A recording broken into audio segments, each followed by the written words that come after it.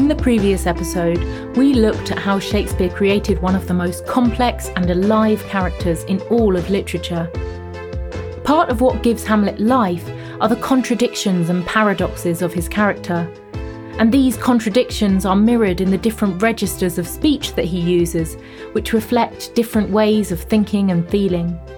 In this episode, we'll break down some of Hamlet's most important speeches to see how Shakespeare creates this sense of a living mind at work.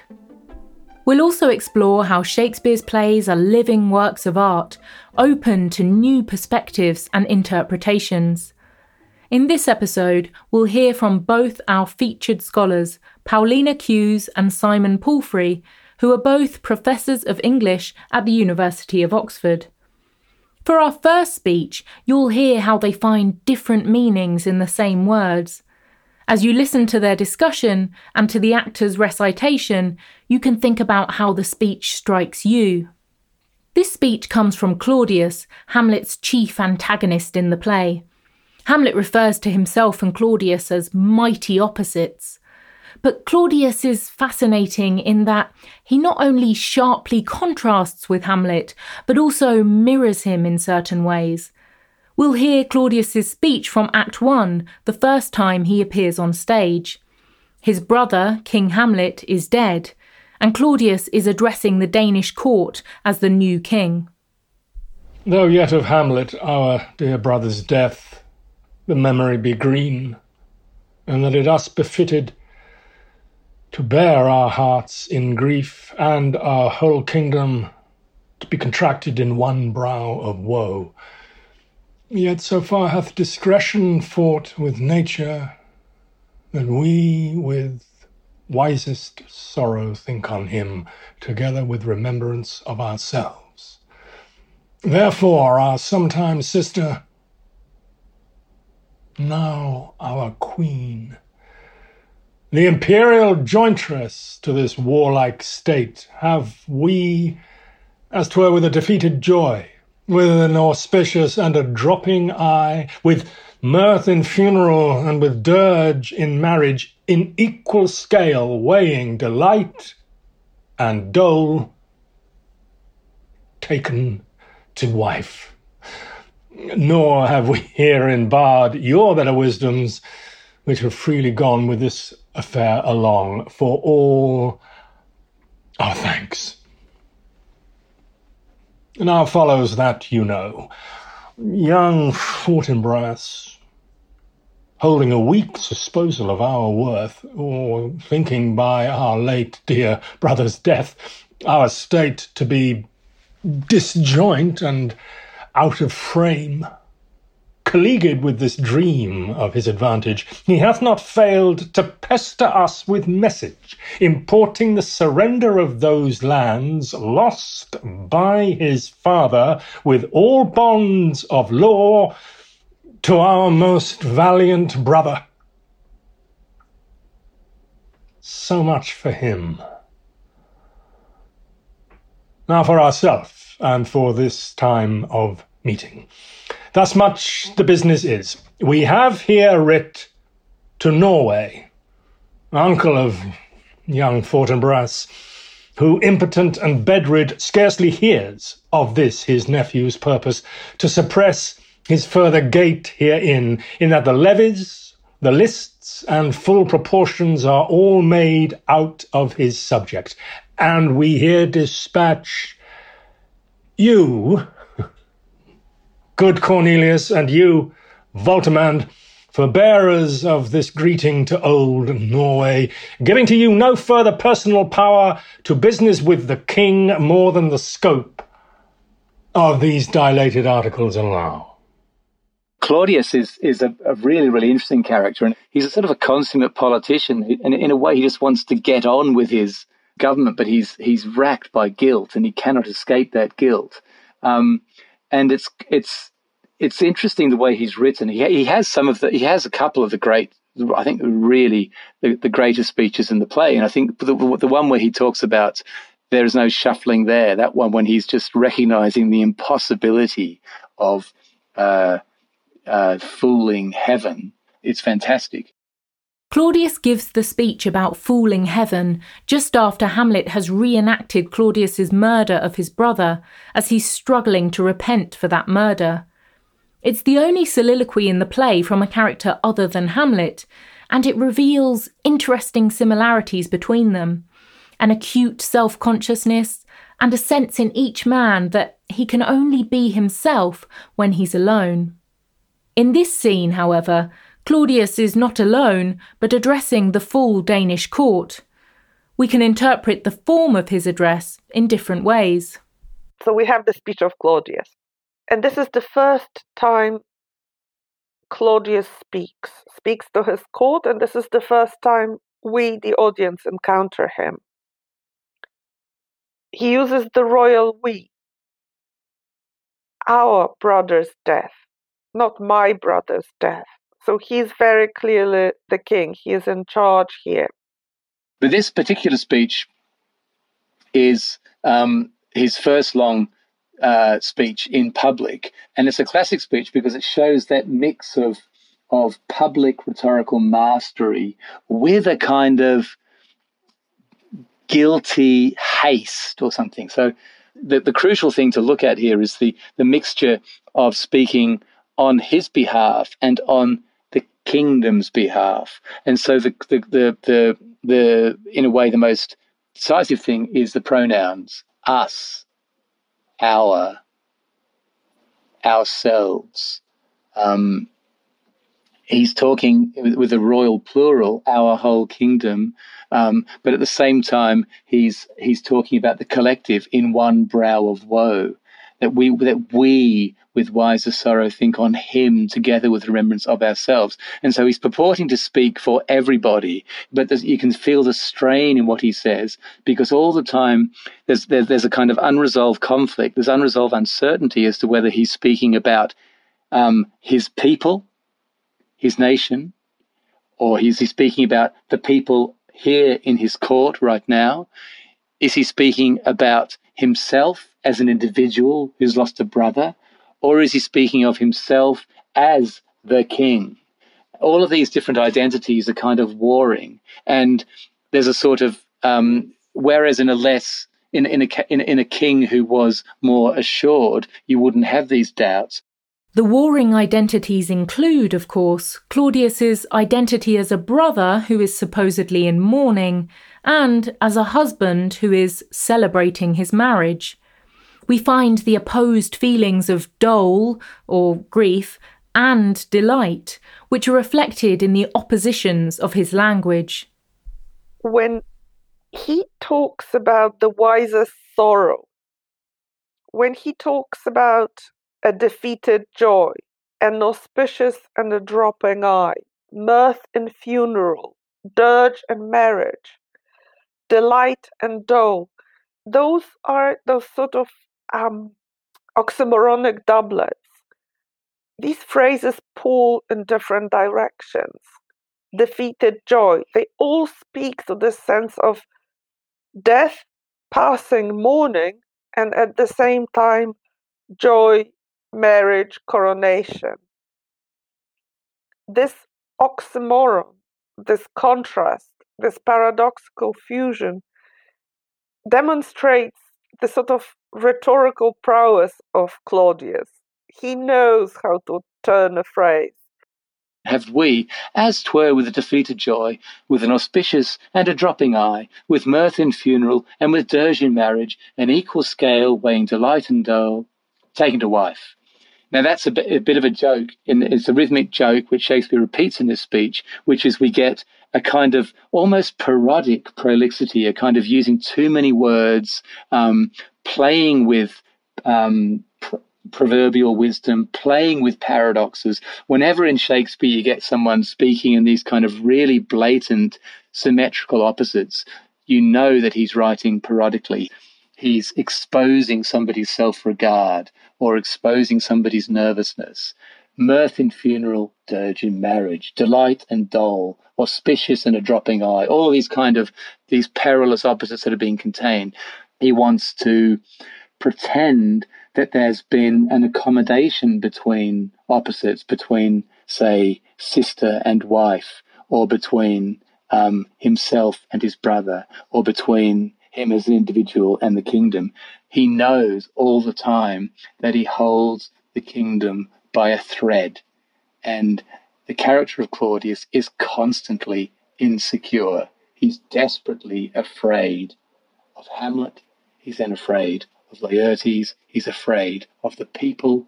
He's constantly aware that others may do to him what he has done to his own brother. At the same time that Claudius may fear losing his position, he shows skillful handling of threats to his kingdom, in particular Fortinbras's plan to invade. Claudius, even as he's making military preparations, he decides to solve this problem through diplomacy. He sends an embassy to the court of Norway, and Claudius tells his ambassadors that they cannot exceed their instructions. They are supposed to do only and say only what he tells them to say. He writes to Norway, and Norway here stands for the King of Norway, and he wants his ambassadors to intervene. And as we learn later, that embassy is successful. This tells you something about the kind of rulership, kingcraft, that Claudius practices. Is Claudius a capable ruler? Is he a shrewd, effective diplomat, or a weak and nervous politician? Is he a worse king than his brother, or a better one? Shakespeare artfully allows for both possibilities in this speech. Next is a soliloquy of Hamlet's from Act 2, which he delivers after watching an actor perform a passionate speech about a son avenging his father's murder. Hamlet chastises himself for not having a similar passion for his own murdered father, and attempts to work himself up into an emotional state, concluding with a cry of, "Oh, vengeance!" Then he begins this speech, one that gives us particular insight into how Shakespeare dramatises the act of thinking. Why, what an ass am I! This is most brave. That I, the son of a dear father murdered, prompted to my revenge by heaven and hell, must like a whore unpack my heart with words and fall a-cursing like a very drab stallion, fire-pont, about my brains.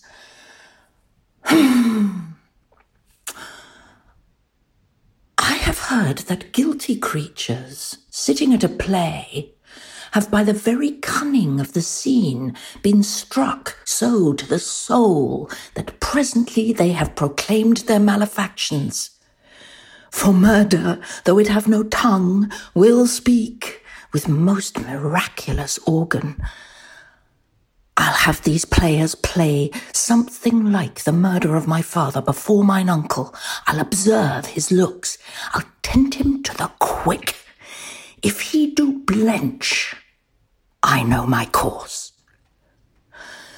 The spirit that I have seen may be a devil, and the devil hath power to assume a pleasing shape, yea, and perhaps, out of my weakness and my melancholy, as he is very potent with such spirits, abuses me to damn me.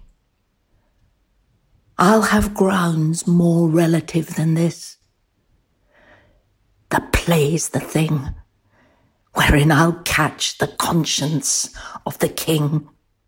Particularly in the soliloquies, he's rehearsing possibilities, he's testing himself, he's listening to himself, he's improvising in the moment.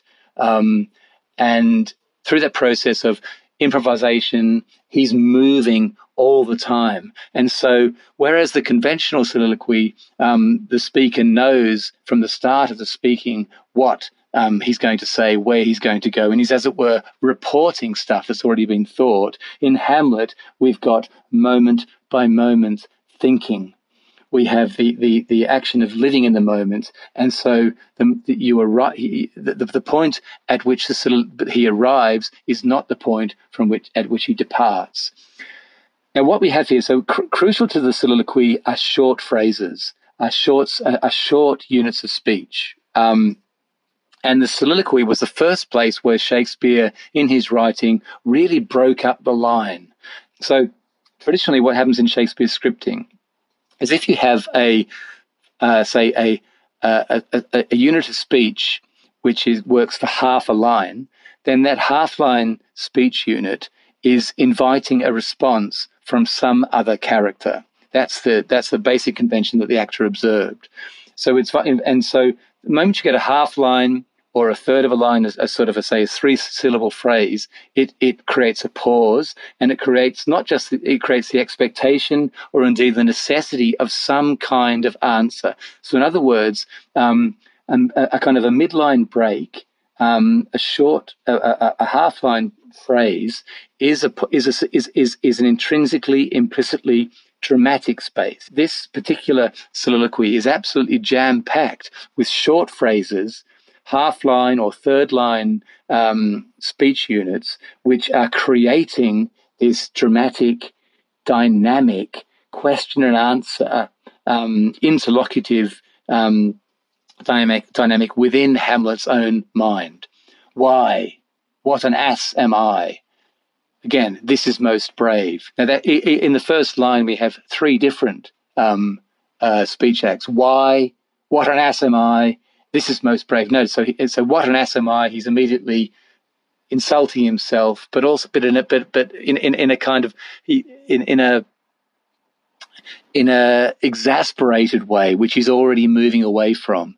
This is most brave. Listen, hear the sarcasm. That I, the son of a dear father murdered, prompted to my revenge by heaven and hell, must, like a whore, unpack my heart with words and fall a-cursing like a very drab. So what we have there is you have a short line at the start, and then this escalating self-accusation, calling himself twice a whore, and a drab means also a whore. And he's disgusted by his own fluency. The next line's he's sort of almost spitting out his own fluency. Fie upon it, foe. And it's almost like he's almost kind of viscerally getting rid of his own beautiful or authoritative language about my brains. Now he's having got rid of himself, got rid of this kind of strain of false talking. He starts again. Hum just means hum. He's just thinking. I have heard, and notice, so immediately the register shifts, the rhythm shifts. I have heard, and the line stops with that word heard. What has he heard? That brief pause at the end of the line, we wait for it. That guilty creatures sitting at a play have, by the very cunning of the scene, been struck so to the soul that presently they have proclaimed their malefactions. For murder, though it have no tongue, will speak with most miraculous organ. The rhythms are completely different. They're much more measured and thoughtful and slowly building than the first part of the speech. But at the same time, you can see him warming up all over again. Again, very characteristic of Hamlet is that he has more rhythmic changes than any other character, in the sense that he moves from sort of cold to heat to expostulations to interruptions, self-interruptions, self-contradictions, moves in again into longer kind of periods. I mean, if you translated Hamlet into music, it would be an extraordinarily furious, like Stravinsky or something. It'd be extraordinarily furious, kind of, or rap. I sometimes think Hamlet's like a rapper, Kendrick Lamar or something. Bang, bang, bang. He's so quick, breaking up, interrupting himself. For murder, though it have no tongue, will speak with most miraculous organ. And he stops, midline. A midline stop signifies a more pregnant stop. And it's a stop no longer in this stage of Shakespeare's career. It doesn't always mean that another character will enter, but it does mean that the speaker is going to switch from one thought strain, one kind of progress of thought into another. I'll have these players play something like the murder of my father before mine uncle. A simple sentence, and again a midline stop. Pause. I'll observe his looks. Stop. I'll tempt him to the quick. Stop. If he do blench, stop. I know my course. Stop. Very, very simple way. It's performing the old soliloquy function of telling the audience what's going to happen, but much more importantly, we have the birth of an idea in Hamlet's mind. He ends the speech, I'll have grounds more relative than this. In other words, don't take me for a fool. And so he regenerates himself, he almost rebirths himself in the speech, and we get that classic pride of Hamlet, the sense in which he is going to be master of the situation. The play's the thing wherein I'll catch the conscience of the king, and ends with a sort of triumphant rhyme. The number of shifts, the number of kind of vocal and rhythmic and illocutionary shifts in the speech. In many ways, a very simple speech by Hamlet's standards. Even so, it shows you a mind which is constantly hatching, and then reflecting upon that, rehearsing the idea, thinking about it, and it's kind of mini drama in its own right. The next speech is another soliloquy of Hamlet's. In the 1604-5 text, it occurs in Act 3 just after Polonius and Claudius decide to stage an encounter between Hamlet and Ophelia. With Claudius and Polonius concealed somewhere on stage, Hamlet gives a speech that famously ponders universal human questions, while also revealing his own unique obsessions. To be or not to be, that is the question. Whether 'tis nobler in the mind to suffer the slings and arrows of outrageous fortune, or to take arms against a sea of troubles, and by opposing in them, to die, to sleep, no more.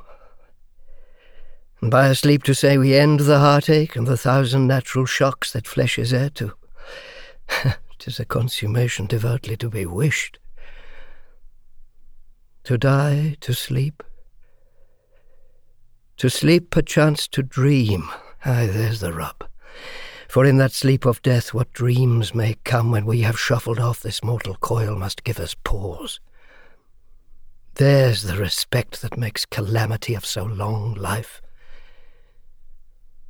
For who would bear the whips and scorns of time, the oppressor's wrong, the proud man's contumely, the pangs of despised love, the law's delay, the insolence of office, and the spurns that patient merit of the unworthy takes, when he himself might his quietus make with a bare bodkin?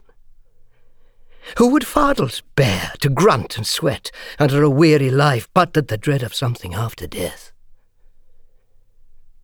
The undiscovered country from whose bourne no traveller returns puzzles the will, and makes us rather bear those ills we have than fly to others that we know not of. Thus conscience does make cowards of us all, and thus the native hue of resolution is sickled o'er with the pale cast of thought, and enterprises of great pitch and moment, with this regard their currents turn awry, and lose the name of action. To Be or Not to Be soliloquy is the most celebrated soliloquy in all of drama, without question, the best known. But before we even get to thinking about what it means, we have to think about what it is and what kind of speech act it is, because there are these kind of curious questions about the speech. Is this a soliloquy? Now, a soliloquy, or what is a soliloquy? Now, a soliloquy supposedly is when a character is alone on the stage talking to him or herself. But here, in this case, the character is not alone on the stage. The character is that there are other characters present on the stage with him. And so there's a really fundamental question here about what kind of speech this is, and who Hamlet is speaking to, what Hamlet knows or doesn't know, and what we in the audience know or don't know. Does Hamlet know that Polonius and Claudius are there or not? Does he realize that they're there at a certain point? And now just a few obvious points about the speech. The to be or not to be, that is the question. It goes to the heart of the play. It's a play which is all about the question, all about the idea of a question. It's a play in which the question is not just to live or not to live; it's to exist or not to exist. It's a play which is all about the question whether something is or is not. The to be or not to be speech is clearly about the question of why we live. What he most fervently wishes for in this speech is an end to consciousness. He wants death to be oblivion, to die, to sleep. And you can feel with the rhythms there this intense longing for cessation, for an end, for quiet. Hamlet is the character who's defined by this sleepless, this absolute sleeplessness, restlessness, a mind that never stops, pain that never abates. He can't stop thinking, and he just longs for that. He longs for rest, and he gets there. These repetitions: to die, to sleep, no more. To die, to sleep, perchance to dream. And immediately with that, he, as it were, wakes up. Aye, there's the rub. For in that sleep of death, what dreams may come when we have shuffled off this mortal coil must give us pause. And he stops. The pause is halfway through the line. Time enough for a silence and a recognition that there is no rest in death, because it will still be cursed by consciousness, by the consciousness which is defined by endless, unanswerable questions, and by endless, inescapable memory, the thing which completely haunts Hamlet. There's the rub. And you remember, or is his attitude to death epitomizes the way in which this is a play which is in many ways all about the question of knowledge, the question of whether we can have knowledge and whether we can act upon our knowledge. Now, Hamlet, among many other things, is as it were, the kind of classic humanist character, and the character who's, by a sort of humanist paragon, and such a paragon should be defined by virtue, and his virtue is defined by the ability to think and then to act upon his thought. Okay, so the virtue. But look at this. He says, who would all of this kind of stuff, these boring, miserable, unjust things bear, except the dread of something after death puzzles the will. And that doesn't mean simply makes us think what's going on, leaves us kind of puzzled or incredulous. It means that the will, the ability to act, is compromised. Conscience makes cowards of us all, and thus the native hue of resolution is sickly dull with a pale cast of thought. Now, notice again the kind of distinctive nausea of Hamlet there. The native hue of resolution is sickly dull with a pale cast of thought. And cast there doesn't just mean kind of the type of thought. A cast is a vomit. He's imagining that thinking is a great big vomit which is sick over resolution. You're kind of nauseated by this. And of course, when you're sick, you can't act. And Enterprise is a great pitch and moment. Again, pitch brings in, again, this pitch meaning height and importance, but also a pitch is another vomit.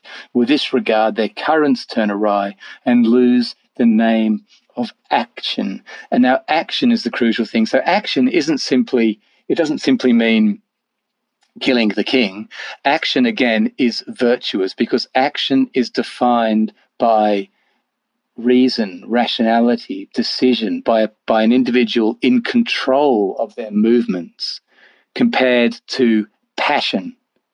And so this great soliloquy is fundamentally all about these questions of the ability to understand and to act on that understanding, and what we do when that understanding is impossible or compromised or leads us down the track merely of this kind of circularity. So we think we understand, and then the more we understand, the more we realize we just keep repeating the trap that we're already in. This speech comes from Act 3. Gertrude has summoned Hamlet to her bedchamber to question him about his wild and seemingly mad behaviour. Hamlet takes the opportunity to berate her for marrying Claudius and, it seems, for having sexual desire. Here is your husband, like a mildewed ear, blasting his wholesome brother. Have you eyes? Could you on this fair mountain leave to feed and batten on this moor? Ha! Have you eyes? You cannot call it love, for at your age the heyday in the blood is tame, it's humble, and waits upon the judgment. And what judgment would step from this to this? Sense, sure you have, else could you not have motion, but sure that sense is apoplexed.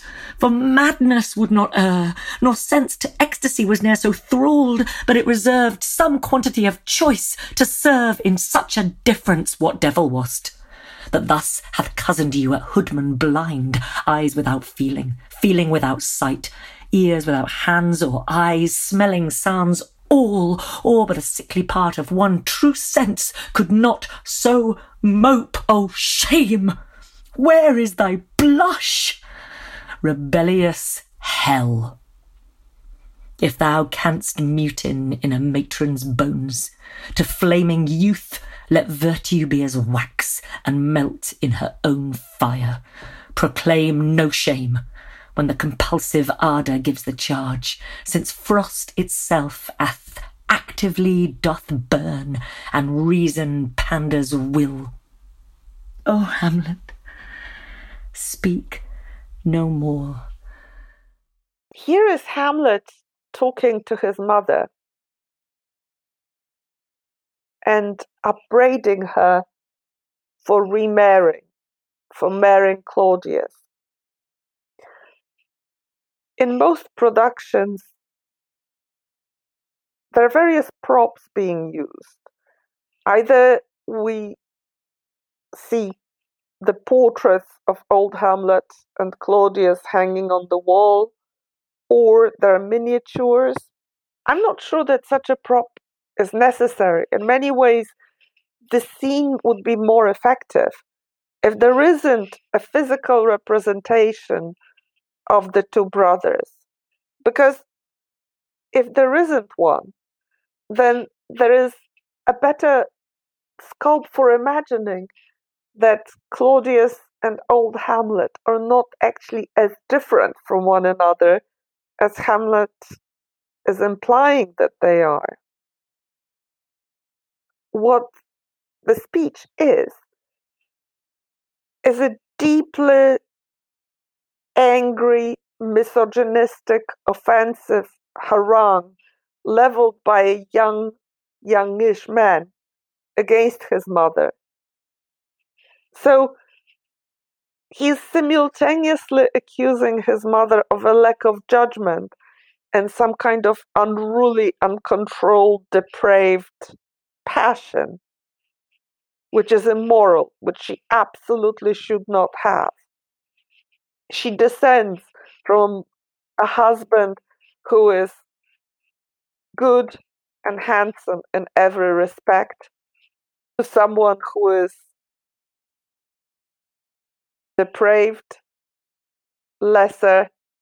Hamlet accuses her essentially of being blind, of lacking sense, of being rotten to the core. He says that something hellish is raising a rebellion in the bones of an older woman who should be respectable. It's shameful for her to feel sexual desire. And Gertrude begs him to speak no more. It's an extraordinarily powerful scene. And I'm not sure that we often appreciate how powerful and how outrageous it is. And it is certainly not the case that no older women got remarried. Even queens, when widowed, could remarry, and sometimes did. It's just bringing it to the fore and couching it in the imagery which is related to virtue, to sin, to fire, to hell, to frost. Fire is so prominent here.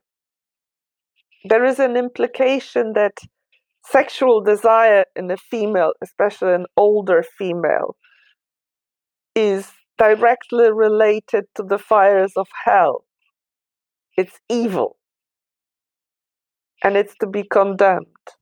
Another striking feature of this speech is that Hamlet is preoccupied with condemning his mother for her sexual desire when he has just accused her of another crime that we would expect to be much more serious. A few minutes earlier, when Hamlet killed Polonius, Gertrude cries, "Oh, what a rash and bloody deed is this!" And Hamlet replies, "Almost as bad, good mother, as kill a king and marry with his brother." A line which suggests that Hamlet suspects Gertrude was involved in her husband's murder. The question of what happened to old Hamlet is of course, immediately there. And it gets more or less answered by the ghost. But something that's never answered in the play is the guilt or otherwise of his queen, of Gertrude. Was she involved in the murder of her husband? Did she have knowledge of it? Did she have implicit knowledge of it? Did she give her tacit consent to it or not? In the very first edition of the play, in the first quarto, she does. Gertrude, the character of Gertrude, does have knowledge of it and is guilt-ridden about her complicity in the crime. But in the two main, as it were, versions of Hamlet, the second quarto and the folio, those confessions or those acknowledgements vanish. And instead we have this enigmatic sort of adjacency to a crime from which she seems to have both suffered and benefited, and we never quite know. And again, the play teases us with all these questions about, and so again, for a play which is in so many ways harping on the question of the guilt of women, the kind of cupidity of women, the kind of sexual rapacity of women, all sort of stuff. What is Gertrude's crime? Has she committed a crime? If she hasn't committed a crime, these sorts of questions. At almost every point in the play, there is every shift in the play, every sort of plot point in the play is, as it were, quite questionable. One of my favourite points in the play is when Hamlet says to the ghost, "Thou comes in such a questionable shape," which is a perfect kind of joke, really, about the way in which the very idea of a question takes on shape, takes on body. What are you? Who are you? Where do you come from? What are you made of? These really, really basic questions about what makes a being. Shakespeare for All is written and produced by Maria Devlin McNair. Executive producer is Zachary Davis. Associate producer and narrator is Gemma Deer. Original music and sound design is by Jack Pombriand. This episode featured performances from the following actors: Andrew Woodall for Claudius, though yet of Hamlet our dear brother's death. Dame Harriet Walter for Hamlet, why, what an ass am I. Anton Lesser for Hamlet, to be or not to be. Kelly Hunter for Hamlet and Gertrude, here is your husband. For this course, information was drawn from and ideas were inspired by the following sources: Marjorie Garber's Shakespeare After All, Michael Neal's Hamlet, A Modern Perspective, Emma Smith's This is Shakespeare. We also used the following editions of Hamlet: the 2016 Norton Shakespeare, the 2016 Arden Shakespeare, and the 1985 New Cambridge Shakespeare. For full details on these sources, see our course webpage at shakespeareforall.com. Shakespeare for All is a Lyceum original production and available exclusively on Himalaya Learning. You can gain access to the full course by going to himalaya.com/Shakespeare. Thank you for listening. See you next time.